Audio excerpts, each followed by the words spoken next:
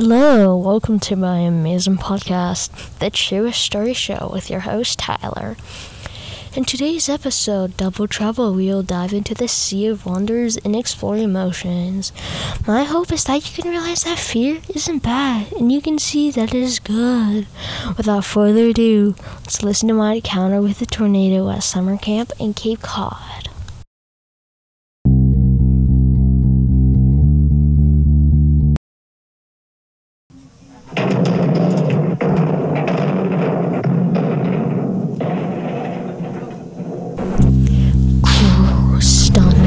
I jolted up and shot a worried glance at my younger brother, Caden. I could tell that he heard the explosive sound too, because his blue eyes screamed in terror. What was that? Caden's voice quivered in fear. I don't know, let's check it out, I replied, pulling him by his right arm towards the window. We stared out in horror. The sky was torn soup with huge dark clouds and raven black clouds. I instantly thought of my mother back at the Cape House.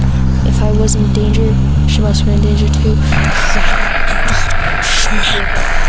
Outside the 50-foot trees, cedars snapped and pins snapped in half like toothpicks. At this point in my heart, no one had told me that my life and my brother's life was in danger.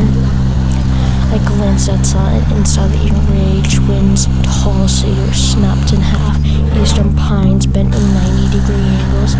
The rain pelted the windows like sand, leaving destruction in its wake. We were trapped inside the mess, all waiting for help, but never came. Minutes felt like hours, and hours felt like years. All we could hear was the terrible rushing and the howling winds, creating chaos. Suddenly, our hearts started. Tornado running controlled the room. The screams of terrified kids, and the obnoxious "what?" in the phones. Looked through the car from outside that was being flipped upside down. There were many different types of vehicles following in Chernobyl, the ghostly routes.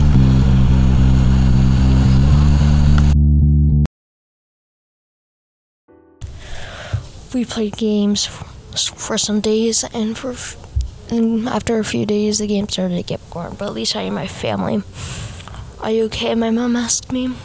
I'm fine, just annoyed that this is all happening, I whispered to her. My brother and I weren't allowed to go outside because of the fallen trees and the unstable branches that could fall at any moment, just like the tornado is happening in New England. When can we go outside? I exclaimed. What about tomorrow? My mom calmly replied. Fine. After a long couple of days, the power came on, so we could use the fridge. We still didn't have the Wi-Fi back, because the wires connecting the router weren't fixed, but the power cables were. We could watch the news, because my mom's phone had data, which was still up. My mom put this news on before we even heard this. Breaking news. 2 F1 tornadoes touched down in the Dennis Yarmouth area. Cape Sands en route off. Good thing that didn't happen to us, we all said.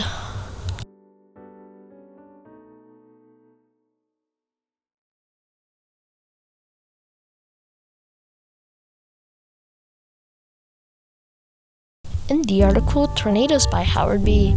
Tornadoes are air debris that caused by supercells and hurricanes, but on rare occasions they're caused by mesoscale connective systems, or MSC, and I'm sorry if I pronounced any of that wrong, but supercells are like big thunderstorms that are caused by warm air in the ground level core air that come up, and they're also main cause of tornadoes.